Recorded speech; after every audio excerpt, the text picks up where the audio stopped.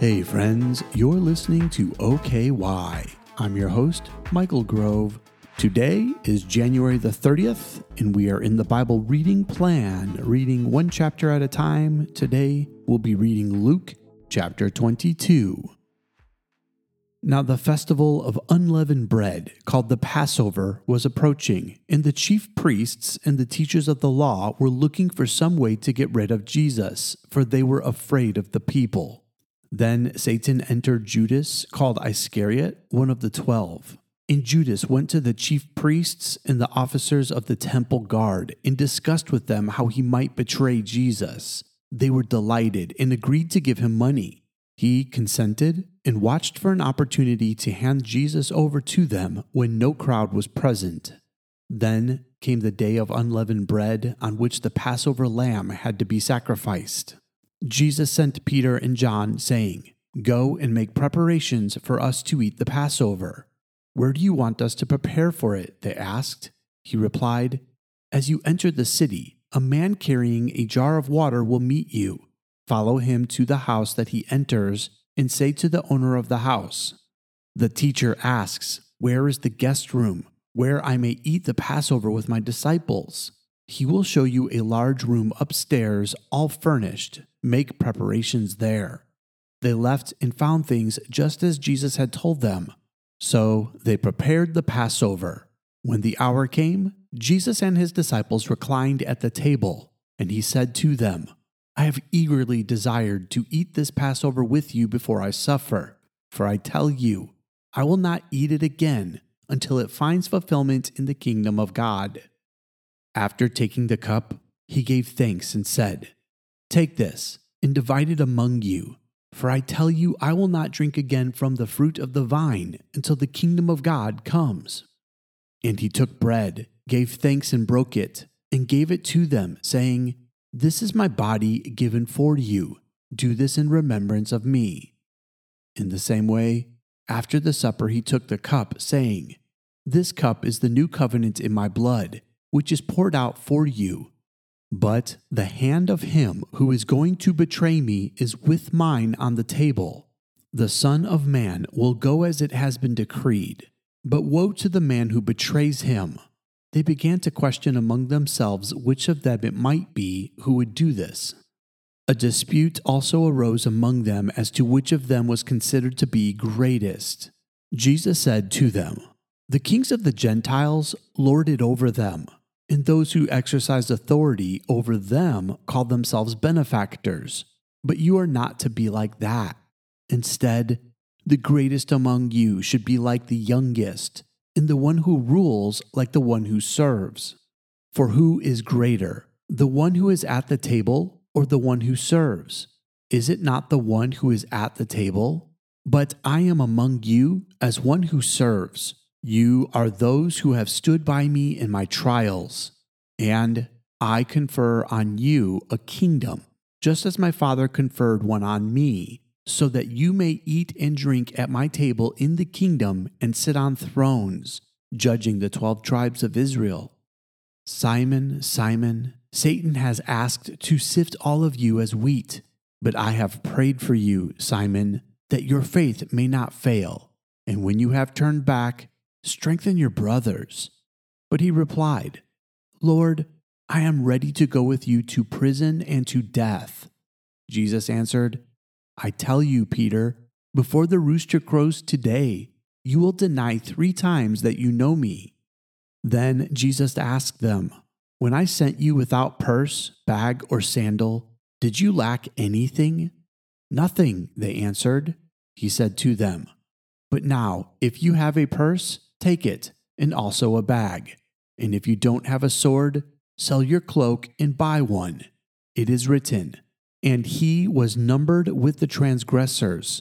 And I tell you that this must be fulfilled in me. Yes, what is written about me is reaching its fulfillment." The disciples said, "See, Lord, here are 2 swords."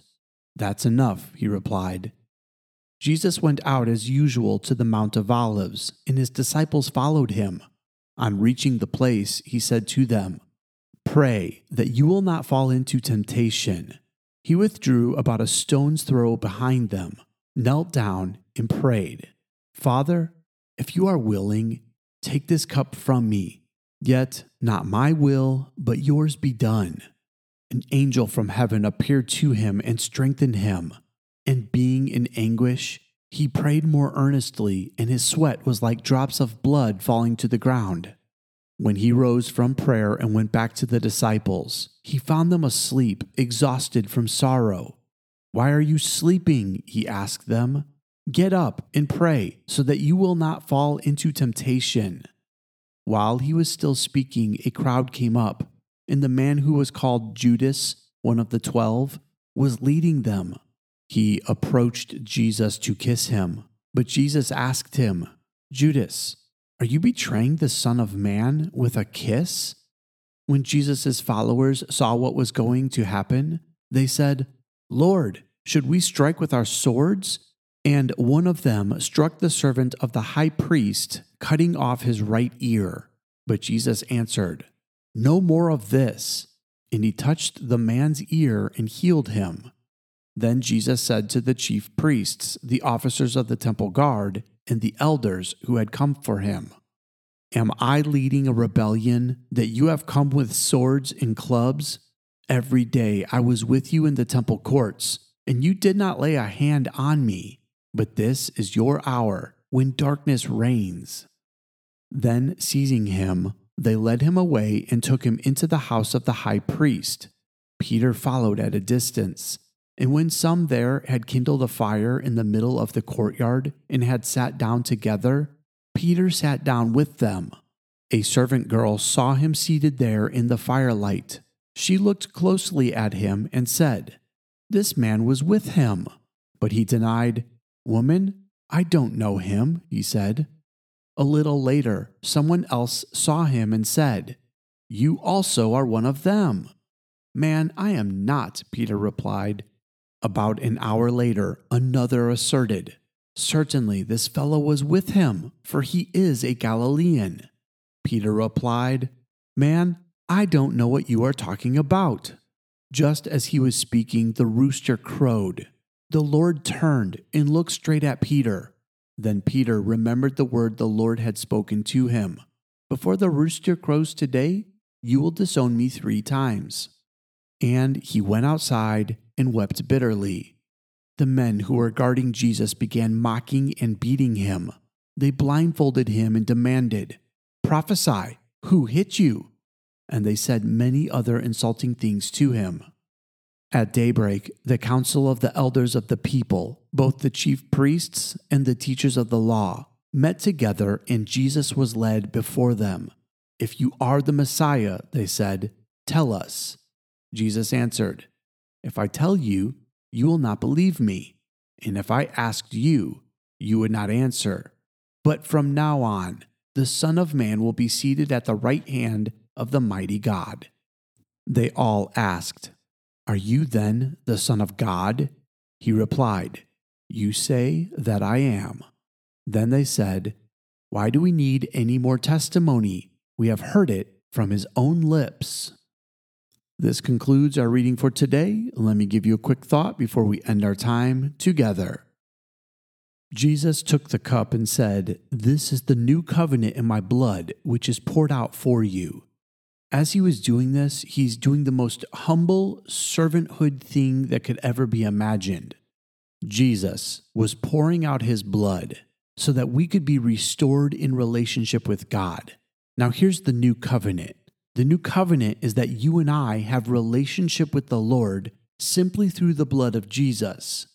And that new covenant not only gives us life everlasting, but also gives us life abundant right here on this earth. And that only happened by the shedding of Jesus' blood.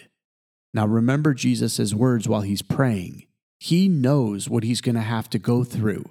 And the biggest thing I think that Jesus had to go through that bothered him was that he would be separated from the glory of the Heavenly Father. When he took all the sins of the world on his shoulders, he said, my God, why have you forsaken me?" In that moment, God had to turn his back on Jesus because Jesus was now full of sin. all the sin of the world. And in that moment, a holy God had to be holy and separated. And so Jesus, the servant, took on our sins and was able to go through that pain and that punishment so that we could have life. And as Jesus is explaining to his disciples that this is the way it has to be, they are arguing with one another over who's going to be the greatest in the kingdom of heaven. What a backwards conversation. Jesus is telling them how he is going to serve all of the world and lose his life doing it.